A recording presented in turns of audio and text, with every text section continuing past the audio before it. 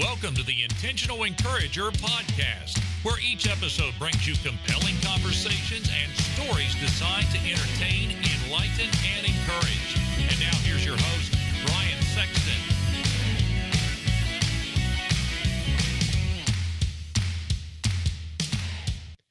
And welcome into the Intentional Encourager podcast. I'm your host, Brian Sexton. Thank you for joining us again today. I am in the presence of a rock star. This sweet, precious lady and I we tried to make it work and connect, and she has got so much powerful stuff that she is doing. She is one of LinkedIn's top sales voices. She helps startups hire sales leaders without the cringe. That's important, guys, without the cringe. And what I love, and we're going to get into her story, she's personally closed over $100 million in revenue and counting. And that's big. That is so big. That is so hard to do. But again, she's doing all these things. She is the co-host of the Thursday Night Sales Group on LinkedIn. And you can find her on LinkedIn at Amy Volas, Volas. But you can find her here right now on the Intentional Encourager podcast. Amy, how are you today? I'm doing really well. And this is something that we have worked really hard to do, and it's taken us some time, but good things come to those who wait. So thank you for the invitation. And I'm thrilled to talk shop here with you. Thank you. Thank you. Absolutely. I want to ask you, you're an entrepreneur yourself. And so I really want to speak to the entrepreneurs for a few minutes, and not trying to leave anybody else out of the conversation, but I want to speak to the entrepreneurs. Take me through the last year with the pandemic, because everything in business has really changed and flipped on its head. And take me through the last year, what's happened in your business, life, things like that around this pandemic. So the last year it's like a whirlwind. When I think back to it, it's like, wait, it was the longest, slowest, fastest year ever. Because in a blink of an eye, a year's gone by. But during some of the harder times, like this time last year, March and April were really tricky. And I remember completely freaking out and being really scared and sad about the fact that I had put my blood, sweat, and tears into a business, and being fearful that it was going to go away because I didn't know it was going to happen. And so I felt the effects. So recruiting is the first thing that typically goes on hold during times of uncertainty or downturns. And it's one of the very first things to come back. The good news for me was this was the third downturn or weird time I've been through in my career, and I was poised for it. So I never bite off more than I can chew. I don't overhire in my own business. I have a quality first mindset. And so initially it was, oh my gosh, this isn't good. This is scary. I don't know. Clients were putting searches on hold, and we also had offers that went away because their business was in jeopardy. And when that's happening, I can't pull sales tactics out. It's like you have to meet people where they are and be understanding. And so as hard as it was for me, all of the things of giving my clients grace and understanding, and our candidates grace and understanding through, they think that they've got a job, and now I have to deliver the worst news to say you don't. Not only did I have to put my own fears aside, but I had to tap into realizing that it was bigger than me.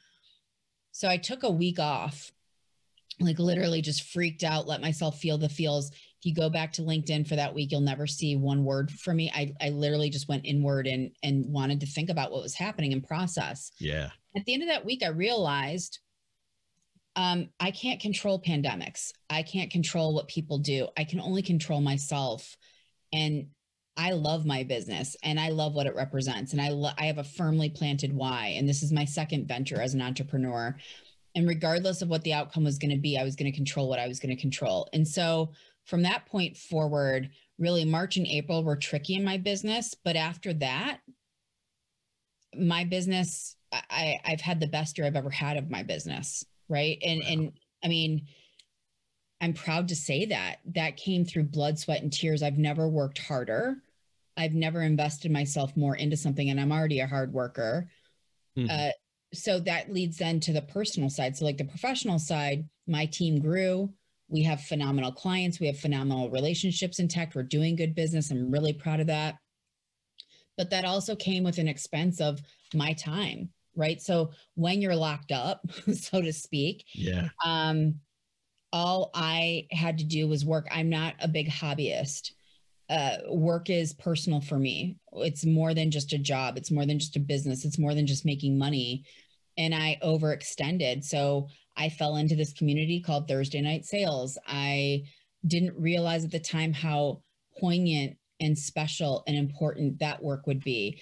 I didn't realize that there were other business opportunities for me in my business that I really poured myself into. And I think I did a lot of giving more than I took, and meaning for my personal self, I didn't really show up for myself. I worked more than I've ever worked. I'm coming off of my first trip in more than a year with my husband to recharge my batteries. And it was lovely, right? And it really was a good reminder that you've got to take some time out, because when you show up for yourself, you show up for others in such a better way. And so personally, I'm good. I'm proud. I am no longer crispy on the edges like I felt like I was. And professionally, I am proud. And I feel like we've only just begun, and it's been 5.5 years since I've had the company. So that's what the last year has been. In the face of adversity, it's amazing to see the beauty that can happen. Thursday Night Sales being one of those things, our clients being one of those things, my team being one of those things, the good work that we're doing with candidates and how they're showing up even when they're scared because they lost their job or they're afraid to lose their job. And what does that mean? And helping them show through the work that we do that not all companies are icky and that you can really thrive in your career. So like, this is the stuff. But yeah, it was an uncertain time. It was a scary time, and I'd be lying if I said anything different. So that's the last year in a nutshell. Well, I love what you said there, and I didn't mean to jump in there, but you said a couple things there that I want to park on real quick. Take me through that week where you just kind of said, and as the kids say, peace out. You just had to, because I kind of did that the 1st of January. I wanted that New Year reset where I didn't do a whole lot on LinkedIn at all, hardly anything. I just didn't. And that's my go-to platform like it is for you. I just didn't do anything. What was that week like where you just kind of said, I've got to get away for a week? How did you power through the scared? Because you mentioned you were freaking out, sad, scared. How did you power through that time, Amy? It was a weird situation because right before that week, my husband and I were in LA for business. I had really great meetings. I was shoring up 3 new opportunities for my business of like, hey, we want to work with you and this is going to happen. We flew back. So the day that we flew to California, California was declared a state of emergency, but people were still out. Like it didn't seem real. And we flew back. And that Monday, everything started shutting down. And that was the week that I took off because all of a sudden I've got clients freaking out. Like it was like within days, like every day just got worse and people putting things on hold. The opportunities that came out of California, that completely shut down. It was just like the world stopped in one fell swoop. It wasn't like over months. It was like all of a sudden my business just felt like it was about to be frozen. So what I did that week, I went through sort of like the 7 stages of a loss. And the first one was me being really scared, then me being really angry. Like, how is this happening? Why is this happening? Me being confused, me being sad. Like, these are all the things that I was feeling. I'm a big believer in a journal. So as I was electing to, and it's funny, I just wrote a LinkedIn posting today, is there such a thing as oversharing on LinkedIn, which I think that there is. I saw that. Yeah, I saw that. LinkedIn like a Dear Diary. These were real raw thoughts that I hadn't processed through. And in moments of uncertainty, I like to take a step back and reflect versus sharing across platforms. And so I talked to my therapist. I did Reiki. I wrote on my journal. I was brainstorming with my husband, and I was out in nature. I was walking. I felt like I was Forrest Gump that week. All I was doing was walking around my neighborhood processing. And there was something really cathartic about listening to birds chirping. And even though it was cold, it was still a little moderate out, and just talking through things and talking to other business owners and talking to other people that are trusted advisors, talking to my mentors, and being reminded by one of my mentors that has known me since I was a puppy, Amy, you've been through worse. And it's that whole thing of like, it could always be worse. Like, what's the worst thing that can happen? The worst thing that could have happened is my business goes down, but I'm good at what I do and I can recover from that. And before my business would ever go down, I would fight like heck to make sure that it didn't. Yeah. Right. And so that's when that last statement for me was the end of the week, where I was like, yeah. So then like all of those emotions turned into like, ain't nobody going to get this chick down. You know, I see that about you. I see that about you. And I've noticed that. And that's what I have loved about you and following you and us interacting and things like that, is you take the aggressive, and I don't mean that in a bad way, but you come at it going, listen, I don't care what lion or giant I have to fight today. That lion or giant better be ready for me, because I'm bringing everything. And I love that about you. And some people might say, oh, well, she's so sassy, or but it is that confidence in knowing what you've overcome. And we'll get into that here in a little bit, but it's also knowing what you do really, really well. Did you tap into that and kind of move that strategy forward and go, this is what I do well, and this is how I'm going to attack this situation currently? Yeah. I mean, at the end of that week, somehow, and I don't really know what it was, but all of that fear, all of that fight or flight, and it's kind of like natural disposition turned into energy to say, regardless of whatever happens, I'm not going to go down without a fight. And there was a fire that was ignited in my belly that I've never felt before, where it was like game on, like game, set, match, let's do this thing. And that was like on Thursday, Friday of that week. And my husband was like, I thought that you were just going to crawl in a hole and like just process this. And I was like, done. I'm sick of this. Like, I got over myself. I was irritated with myself, or I was like, stop whining, like cut it out and get this. And by the way, for anybody that thinks that this is sassy or aggressive in a negative way, you're probably not my people, and that's okay. And yeah. I'm not for everybody, and that's okay. But there is a resilience. I've been an underdog a lot in my career, always a guinea pig, not sure what is this going to look like. And I've also been a woman in a heavily male dominated world, and I'm not afraid to use my voice, and I'm not afraid to fight for what's right. And all of those things kind of came together and ignited and said, you need to control what you can control. And as long as you do that, that's never worked against you. My recipe for success has been do the right work with the right people consistently. And I did those things, and I'm okay. And I'm proud to say that I'm okay. Yeah. And I don't identify so much with like victim entitlement mentality. That doesn't really bode well with me. I don't get caught up in what everything is wrong. I get caught up in what I can control. And so that's what I did. I love it. Let's take a quick break, because I want to ask you about something you said just a minute ago. Yeah.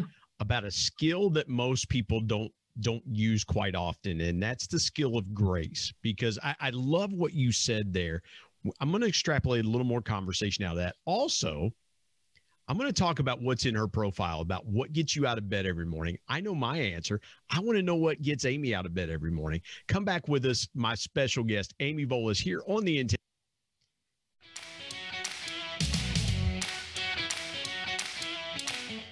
Hey everybody, Brian Sexton here. I want to tell you about our sponsor, SEO National. SEO stands for Search Engine Optimization. Now, what's that, you might say? Well, search engine optimization helps you show up higher on search engines in front of paying customers for words that you as a business owner can monetize. What a great concept. SEO National is owned by my good buddy Damon Burton, who's been a guest here on the Intentional Encourager podcast. Not only has Damon and his team worked with businesses of all sizes, from e-commerce startups to NBA teams and Shark Tank featured businesses, but more importantly, Damon and his team are about transparency, trust, and providing lifetime value. So much so that he still has his first customers after opening SEO National 14 years ago. Let me give you some intentional encouragement and call Damon and his team today at 855-736-6285 or go to www.seonational.com and get a free quote.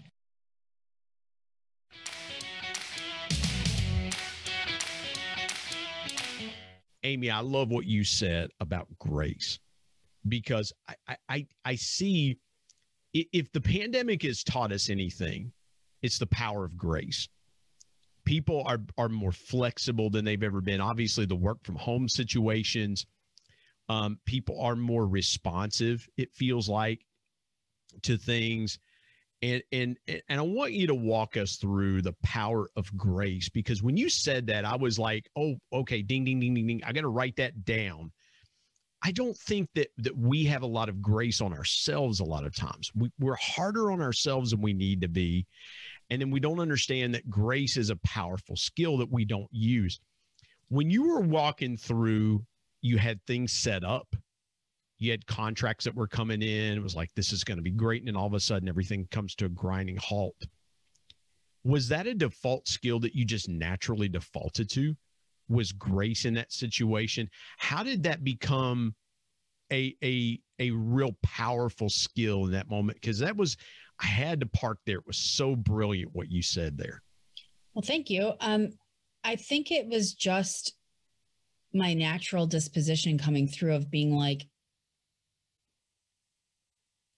I've had really good coaches and people that have led by example in my life. And it's always the question of what's the worst thing that could happen. And when you think about that, you automatically put things into different perspective. And it's like, okay, but what can I control so that the worst thing doesn't happen? And then you turn that fear into action.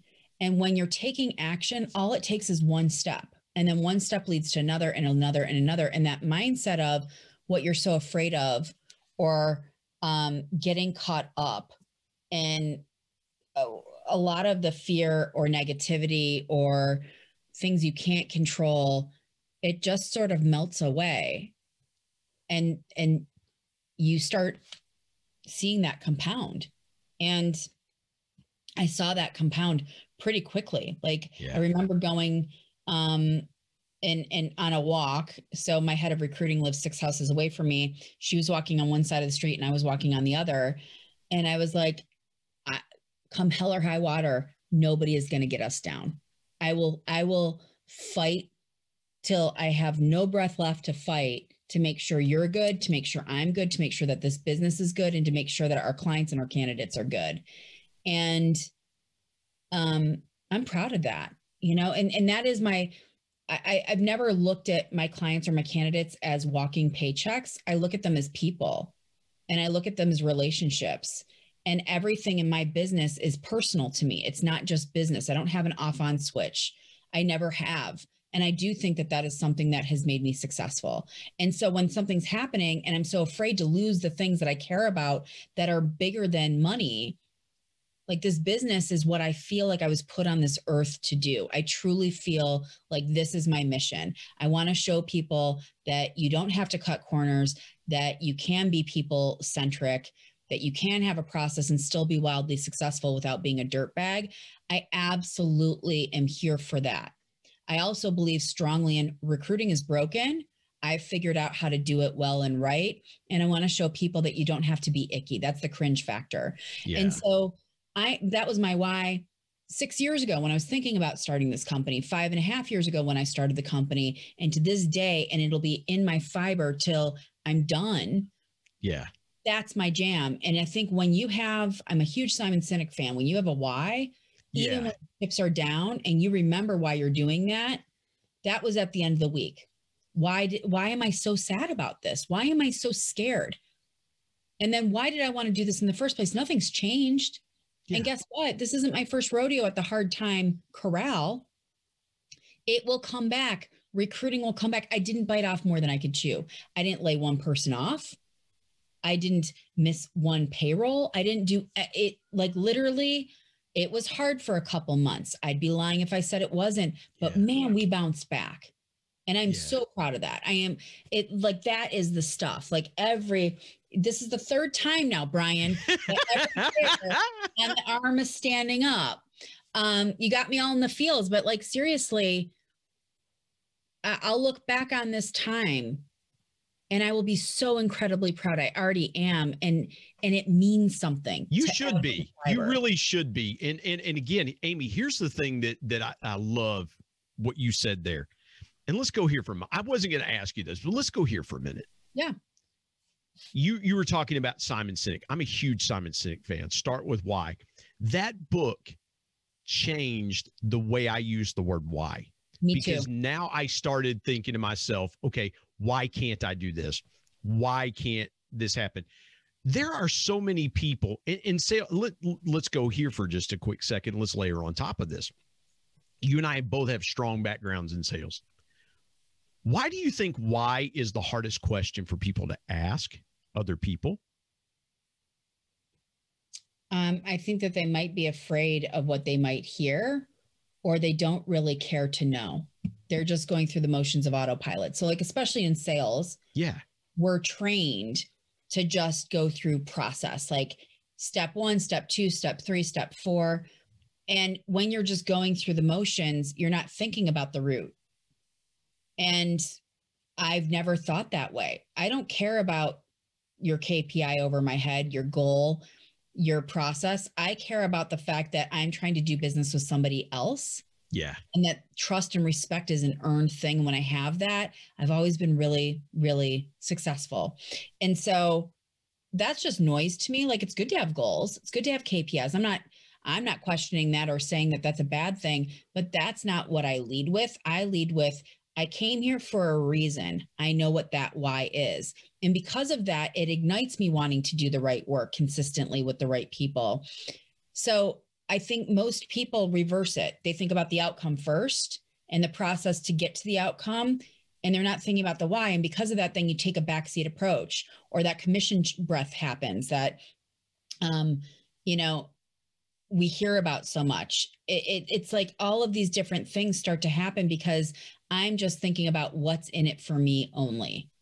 And when you think about that, you don't care about why. You just care about your own agenda. And by the way, that comes through. Yeah, that was the greatest liberator for me, was when I wasn't on commission. And I don't knock people that are on commission. It is a motivator. But for me, that was the greatest liberator in sales, was like, okay, I can be authentic now and I can sell like myself. I can be me to sell authentically, genuinely, putting my customer first, always making sure that their needs are met and they're taken care of, that the buying experience is so genuinely pure that there's nothing that stands in the way. And I love what you said there. That is so good. I got to ask you this before we take a break and get into your story. What gets you out of bed every morning? You asked that on your LinkedIn headline. So I'm going to turn the tables on you, Amy. What gets you out of bed every morning? There's a few things. First and foremost, I like solving the problems that I like to solve. Right. And so the biggest problems are helping people come together with other people to do business. Ultimately, that's what recruiting is. And it is a big problem. And I'm here to solve it, especially for what I do with startups that this is new and it's foreign and it doesn't come naturally when it comes to hiring a sales leader.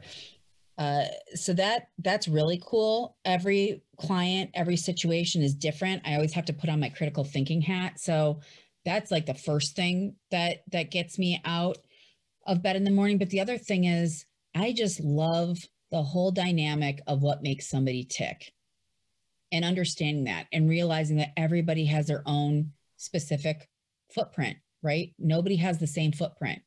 And what is it about yours that makes you you?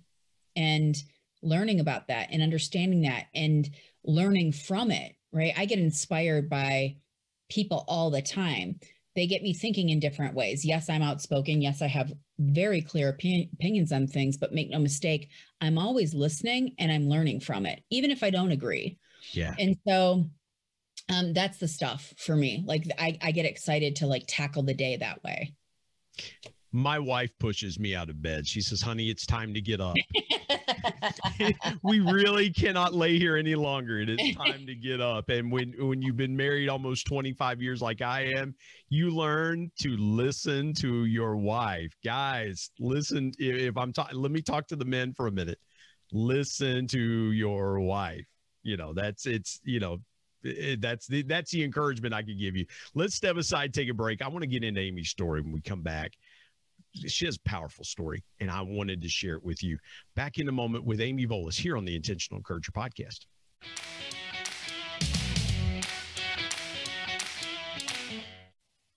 Hey, everybody, Brian Sexton. Want to tell you about my new book, People Buy From People, 10 Powerful People Lessons from the Ultimate People Person, my dad. My dad was one of the greatest connectors that I ever knew.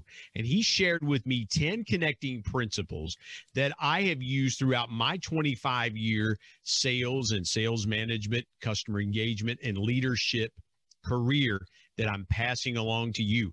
If you want to be a stronger, deeper, and more powerful connector, you've got to pick up a copy of People Buy From People. There are concepts in there that you may not realize help make you a power connector. You can go to Amazon and pick it up, Kindle if you're an e-reader and you like to do it that way, or now available on Audible. And there's one other way you can get a copy of People Buy From People. You can get one from me, and I'll sign it for you. You go to intentionalmediaandpublishing@gmail.com and send me an email, and I'll share with you the link on how you can get a signed copy. You can buy a signed copy directly from me. Again, People Buy From People. If you want to connect like never before, pick up your copy today of People Buy From People. And now let's get back to more great conversation here on the Intentional Encourager podcast.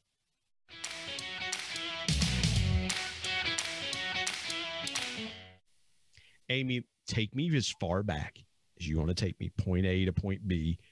I intentionally went to break a couple minutes early because I wanted to give you that space and room to really tell your story. You told a portion of it, kind of teased it, and I love that. Take me as far back as you want to take me. If you want to go, hey, I was born to parents here, you just go as far back as you want to go and take me through the journey of your life. Where do I want to go? I mean, I think what people don't realize about me is, so I came from divorced parents. My parents got divorced when I was 4 years old. I don't remember them being together. And I think that had an indelible impression on me. It's where I learned to deal with things.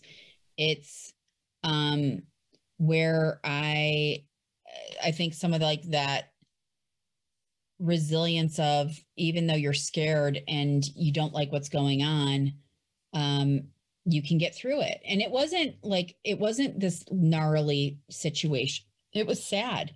My mom and my dad got married when they were 18 years old, October, from high school. So graduate high school in June, and they got married in October. They were married for 12 years. And my dad left my mom, and it was my mom's first love. And it was really hard for her. And we didn't see my dad for a year and a half. And then my dad was already with my stepmom. And the first time that you're seeing your parent after a year and a half with somebody else, that's weird as a kid. You're like, what is that?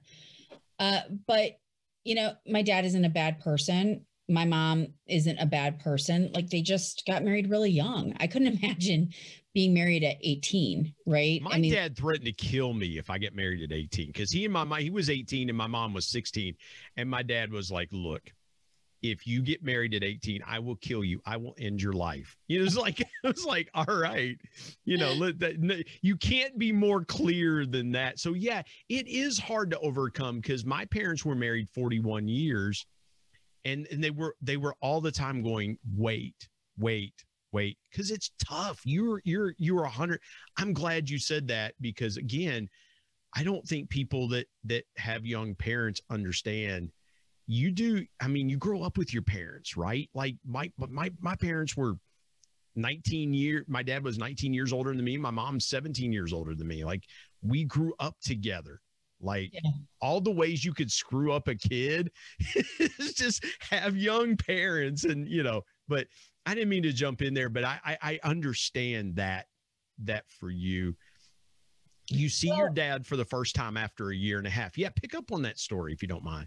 Yeah. I mean, well, what was amazing is my grandparents lived 2 blocks away from us, and we spent a big chunk of our time with my grandparents, and they had an indelible impression on me as well. They are so many parts of the best part of me, and they're both not here anymore, but they really stepped in and took a major role.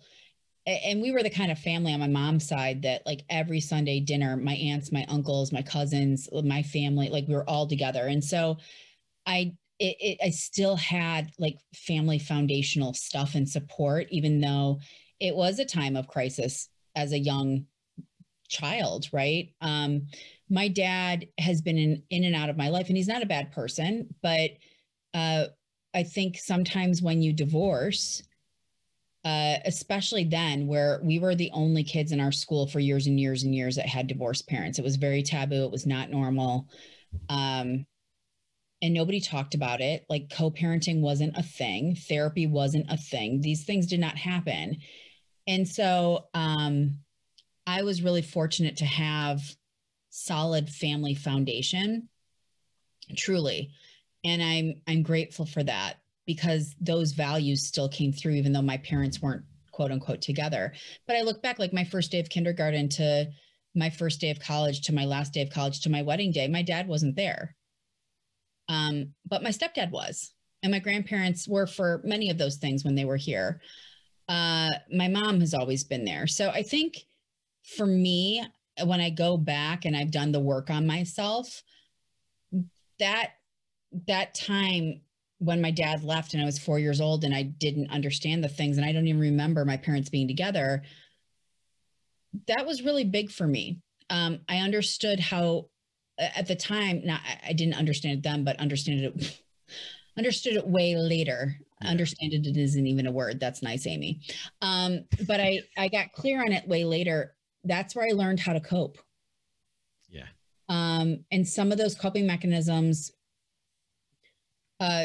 like nothing really was like harmful or abusive, but it's like one of the things that I learned was the power of working and the things that I could control. And so one of my coping mechanisms is I work. When things get crazy, I just pour myself into work, and it's never worked against me until you burn out. And then you realize that there has to be a little bit of a balance, which is something that I'm still learning. I was born for the water. I started swimming at the age of 4. I competitively swam until I was 20 years old.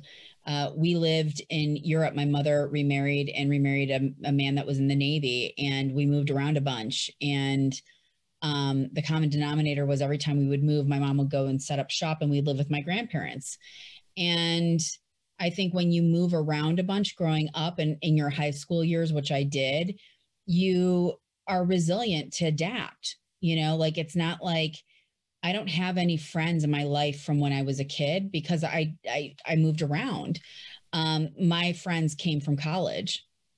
And so, all of these things I think back on sort of are the building blocks for who you become. And it's funny because I recently got together with people from high school that I hadn't seen in 20 plus years. And they were like, we always knew that you would be this. Like you were like this in high school. I'm like, I was? And they're like, yeah, you were always outspoken. You always were the one that would fight for the things that you wanted to fight for. And nobody else would say anything. You had no problem using your voice. I'm like, I did? They're like, yeah. And they're like, and you like to swear then too. I was like, well, so there's that, but so that's my story. I went back to my 20-year class reunion, and I had lost weight, and I had contact lenses and a beard, and they were like, what happened to you? It's like, well, listen, it's, I had weight loss surgery, and amazing, I found these things called contact lenses, and It was so fun. Amy, it was so funny. At my 20-year class reunion, I got voted most changed. It was like it was a runaway landslide. And the prize was a gift card to Bob Evans. I'm like, wait a minute, I had weight loss surgery last year, and now you're giving me food. Like that's not my wife was excited. She's like, yay, we go eat at Bob Evans. It's like, that's how you make a West Virginian happy. You just throw a gift card at them to a restaurant, Here you go. Yeah, you just give a gift card. I got to ask you something about, I want to step back for just a minute. Did how your parents, did the things that happened with your parents, did it shape the way when you met your husband? Did it shape the way you thought about marriage? And did it make you go, I saw this in my mom and dad. When I get married, I'm going to intentionally change this? Because a lot of people see when they have dysfunctional families or they have situations like yours, they go, I am going to, and I'll share this with you. My wife partied a lot when she was younger. And she said, you know what I'm looking for in a guy is I want somebody that doesn't drink, doesn't smoke, and will take me to church. And then I rolled through the door. And so it was kind of like everything that she saw that she didn't want was what she wanted in a husband. Were you kind of that way with how you approached marriage, seeing what happened to your mom and dad? No, I think I went the opposite way. So I never thought I was going to get married, and I never thought I was going to have kids. I still don't have kids. So I think seeing people go through a really difficult divorce, because when my dad left my mom, he left the entire family. Remember, my family, we got together every Sunday. My grandfather, so my dad came from a very different background than my mother. His dad died when he was 8 years old. My dad was living above a gas station at 10 years old. Like nobody taught my dad how to emotionally be available or to really love, like the things that you learn. And I learned that through my mom and through my grandparents and my aunts and my uncles. And, those are, I didn't lose that. But I also didn't want to be like them.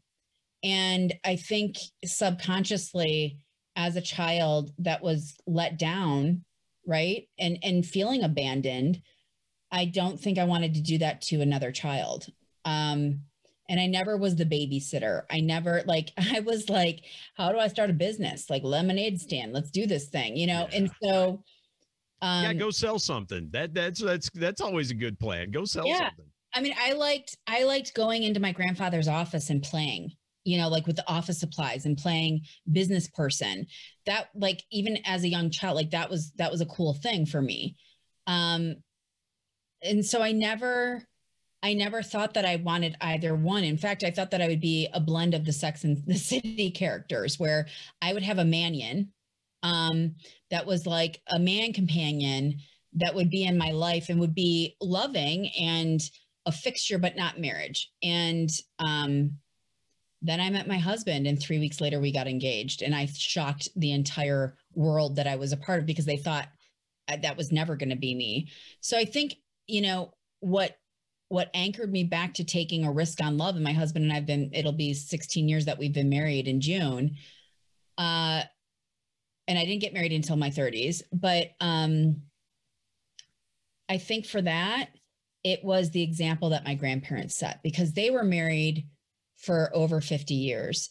And when my grandfather passed away, he passed away before my grandmother. She died a year later and never smiled again. And she was one that would light up the room, like part of her died. And to see a love like that, even when they were dying, she had a pillow on her pillow that said, "My prince sleeps here." And he had a pillow on his pillow that said, "My beauty sleeps here." And when I got engaged to my husband, in my engagement ring, it's inscribed "My beauty," because he knew, like, my grandparents were such, and when he proposed to me, he took me to the church where my grandparents are in the columbarium in the wall, their ashes are, and he wanted them to be there with me for that. So it's like, when you find somebody like that understands you, and you've only known each other just a short amount of time, that shook me. Like, that is my life mate, and that is my partner. And every day, you were talking about your wife is like, get out of bed.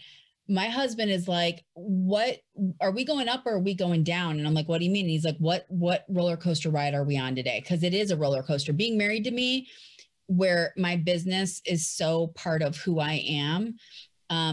I think sometimes I snuggle my phone more than I snuggle him. It's not always easy, and to have somebody that understands that and to be on the life journey with you and to walk the path with you, to be your biggest advocate and supporter, and sometimes critic in such a loving way to help you be your best you. I'm here for that. And I think I have to thank my grandparents for that, because watching them go through life and being the fixtures that they were in my life and showing me that love is real and it can last. I took my time. I didn't get married at 18. I got married at 30.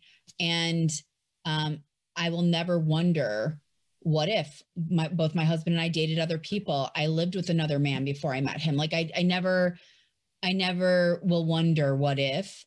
And so that when I met him and I saw these special things in such a short amount of time, he's my person, like all day, every day. And you don't always see it. Like I don't talk about this so much, but above and beyond anything, above and beyond my business, that's my person. Like I would go through hot molten lava acid if that meant that he would be okay. Yeah. Well, and again, that's why in full disclosure, that's why I dogged you for a year to connect and do this, because I knew there was depth behind you, because you could just see it. I knew there was like, I got to find out more about her story. And when you were talking about your grandparents, we lived next door to my wife's grandparents, who were married for 70 years. And when my wife's grandmother passed away, her granddad, which we just lost him in November, he was 98. And I, he always said, I want her to go first because she would never make it without me. But he just kind of existed. He did well, but he was just it was like it was just different for him.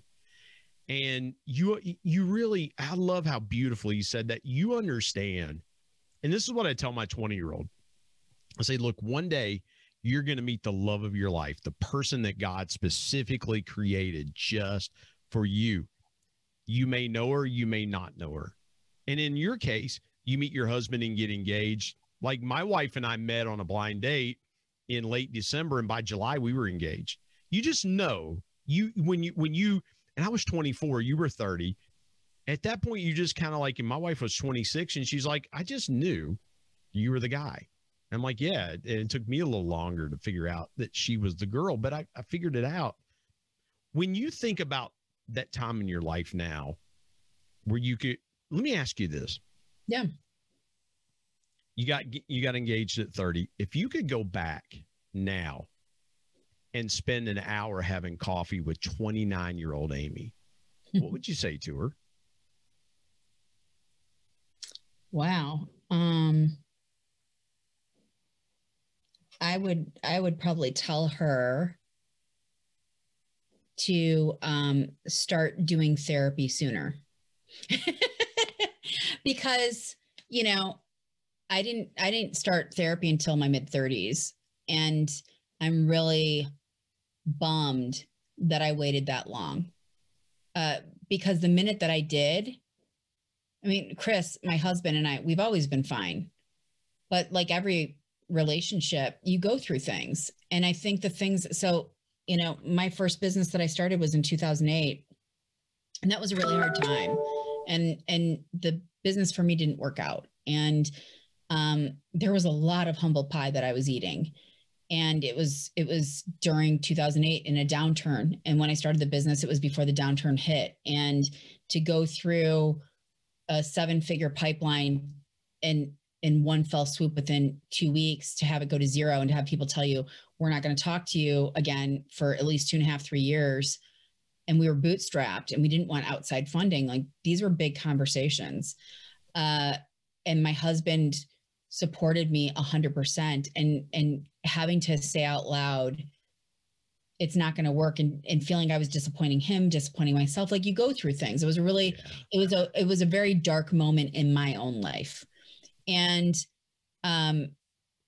you don't realize that your life is like a puzzle. All the pieces go together. So 4-year-old Amy to, 2008 Amy, those things correlate. And I really wish, because I don't think I was so fun to deal with at that time, if I'm being honest. And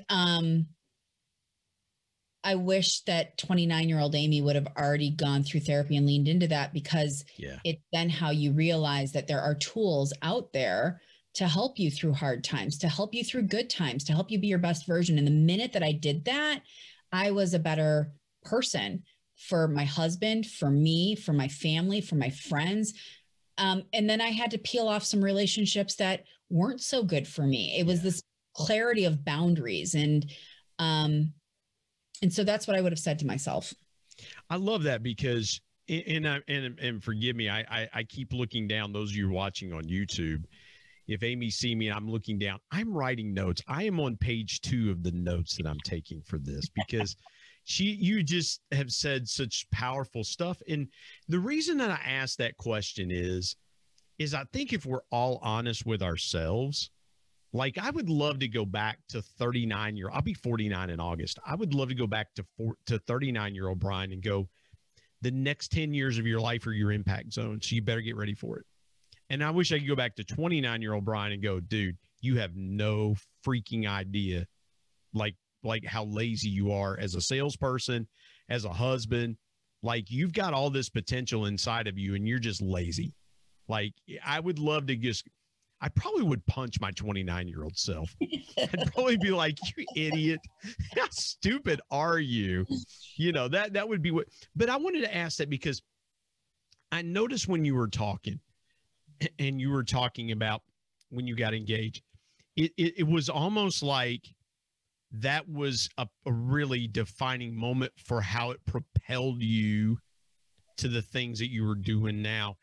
And so there's so much more we could get into, but I want to be respectful of your time and the audience's time.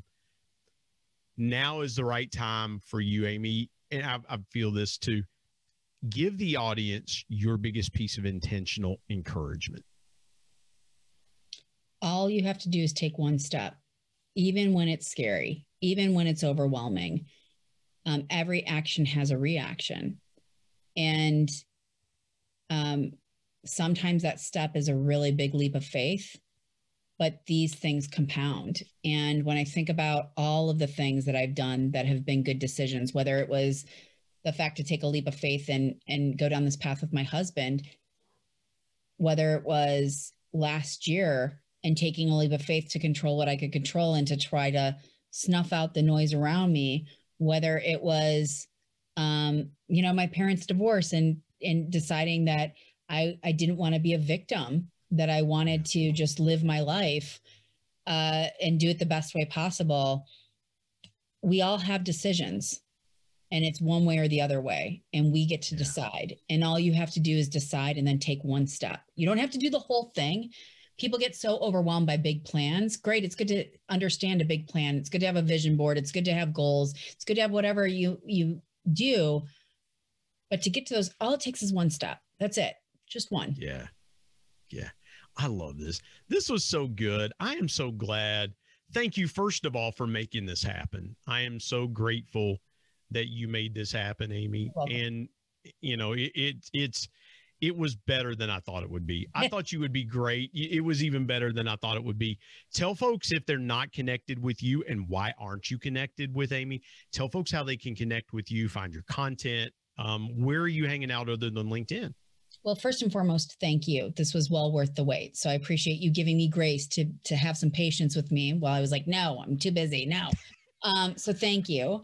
To find me, there are a few different places. So I dedicate at least 2 hours of my time every week with the lovely gem that is Scott Leese in my life.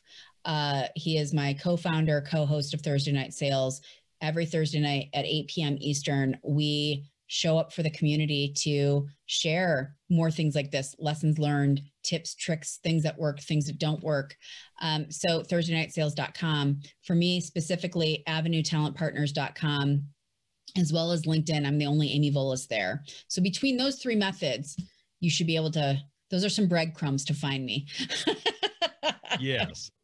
ThursdayNightSales.com. I love it. Scott is a friend of mine. And we're trying, Amy, we're trying to find a way, Scott, because I was on Scott's Surf and Sales podcast with Richard Harris. He and Richard Harris do that. Shameless plug for my friend's podcast. And so, yeah.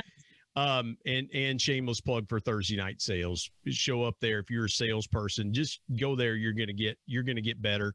But Scott and I are working on a way to call a ball game together. We're going to work on calling a ball, because he's a big baseball fan. In fact, I'll share this with you real quick. On the podcast that I did with Scott and Richard, half the podcast we talked about baseball. we totally went off the rails on sales and things like that, and we went to baseball. So, but Scott is a great guy. Had a little microphone technical difficulty there. It's a good thing we did that at the end of the podcast. But Scott's a great guy.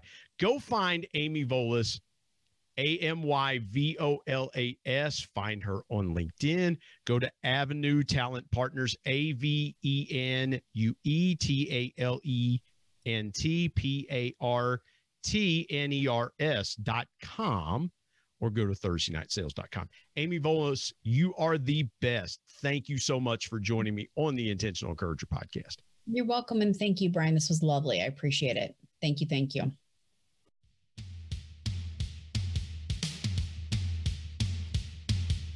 My thanks as always to producer Bryce Sexton and technical advisor Matt Means. And of course, the ultimate thanks goes to the Lord Jesus Christ, who provides intentional encouragement every day through his word. If you're not subscribed to the Intentional Encourager podcast, hit the subscribe button wherever you get podcasts so you don't miss an exciting episode where you can get encouraged and stay encouraged. And remember, anyone, anywhere, at any time, any place can be an intentional encourager.